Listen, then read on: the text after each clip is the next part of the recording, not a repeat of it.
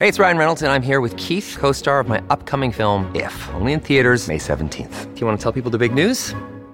All right, I'll do it. Sign up now and you'll get unlimited for $15 a month and 6 months of Paramount Plus Essential Plan on us. MintMobile.com/switch. Upfront payment of $45 equivalent to $15 per month. Unlimited over 40 gigabytes per month. Face lower speeds. Videos at 480p. Active Mint customers by 531.24 get 6 months of Paramount Plus Essential Plan. Auto renews after 6 months. Offer ends May 31st, 2024. Separate Paramount Plus registration required. Terms and conditions apply if rated PG.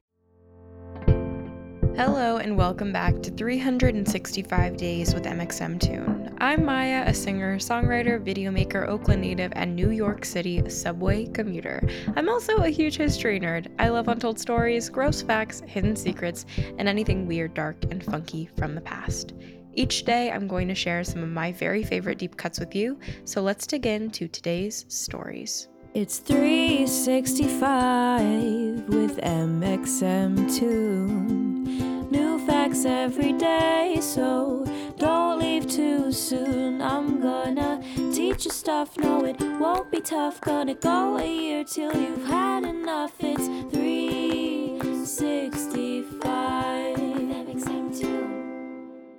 Today, in 1993, then 16-year-old Karen Thomas impersonated a New York City subway motorman and operated an A train for 3 hours, nearly without incident. Karen was a huge subway buff and almost got away with the impersonation, except for an error he made rounding a curve in the Washington Heights neighborhood. After this escapade, Karen became a bit of a legend in New York. Before we get into Karen's story, let's talk a little bit about the New York City subway system. The subway opened in 1904 and is one of the oldest public transit systems in the world. It's also one of the biggest subway systems in the world, the biggest in the United States by far, and globally, the transit system with the most number of stations. For New Yorkers, myself included, the subway is basically the city's lifeblood. It allows us to traverse huge swaths of a very large city in a pretty short amount of time, provided that there aren't delays or track work, which, in fairness, there usually are. The subway runs 24/7, or at least it did before COVID and hopefully will again. Now it's closed from 2 a.m. to 4 a.m. for cleaning, even though the CDC says COVID doesn't really spread through surfaces. If you live in New York, you don't need a car or even an Uber account. The subway is your best friend. I personally do take the subway literally everywhere I go, and yes, that is because I don't have a driver's license. There are 36 rail lines in the subway system, denoted using a mix of letters and numbers. The longest line is the A train. This train runs continuously from 207th Street at the top of Manhattan down to Far Rockaway in Queens, a stretch of more than 31 miles. That's about a 30-minute car ride, assuming there's no traffic. Not that that would ever happen, and the car is going around 55 to 50 miles per hour. But this brings us to Karen. Karen Thomas was born in Trinidad and moved to the Brooklyn neighborhood of Brownsville in 1990 when he was 13. Once he was in New York, Karen discovered a passion that would become a defining part of himself, the subway. He became obsessed with the subway. In a New York Times article from May 12, 1993, Karen is described as falling in love with the cruising, squealing monsters that carried New Yorkers all over the city. He would ride the trains for fun. He hung out at subway stations and learned subway jargon from motormen he befriended. He got a copy of the New York City Transit Authority's book of rules and regulations and studied them. According to the Times article, he would stand for hours near the front window of his family's Brooklyn apartment, holding a piece of wood and pretending it was a brake handle, calling out the stations in a sing-song voice so clear it made his mother's heart ache. Next stop, Franklin. His obsession with the trains did go a bit far. He would wear part of a transit worker's uniform while hanging out in his neighborhood and told neighbors false stories about working at subway token booths. This was before Metro cards, the transit cards we used to pay for the train in New York, when you had to buy a physical token to ride. He got arrested for trespassing at a train yard. His mom told him to wait until he graduated from high school before applying for a job with the Transit Authority, but Karen didn't want to wait. And that brings us to May 8th, 1993. It was a Saturday, and just before 4 p.m., Karen showed up at the A-Line's terminus at 207th Street, wearing jeans and a motorman's shirt. He used the name and identification number of an off-duty motorman so he could work a quote-unquote shift. He also carried a number of required tools with him, including a brake handle and a safety vest. The supervisor who gave him access to the train told him he was out of uniform, but otherwise didn't really seem to realize he was talking to a 16-year-old high school kid. He didn't check his ID, and he let him on the train. Charon's time spent memorizing that rulebook paid off. He navigated the train pretty expertly, making 85 stops in Manhattan, Brooklyn, and Queens, and eventually reached the end of the line. On his way back to Upper Manhattan, though, he ran into a problem. When rounding a curve in Washington Heights, he didn't slow down enough and tipped the train's emergency brakes. That tipped off the transit authority that something was wrong. Charon was taken to the headquarters at J Street in Brooklyn and ran away when he got there. That's when the transit authority started investigating, discovering that Charon was just a kid. Early reports after the incident suggested that Charon was going to face jail time, but luckily he didn't. New Yorkers loved the story of the teen who adored trains so much he decided to drive one.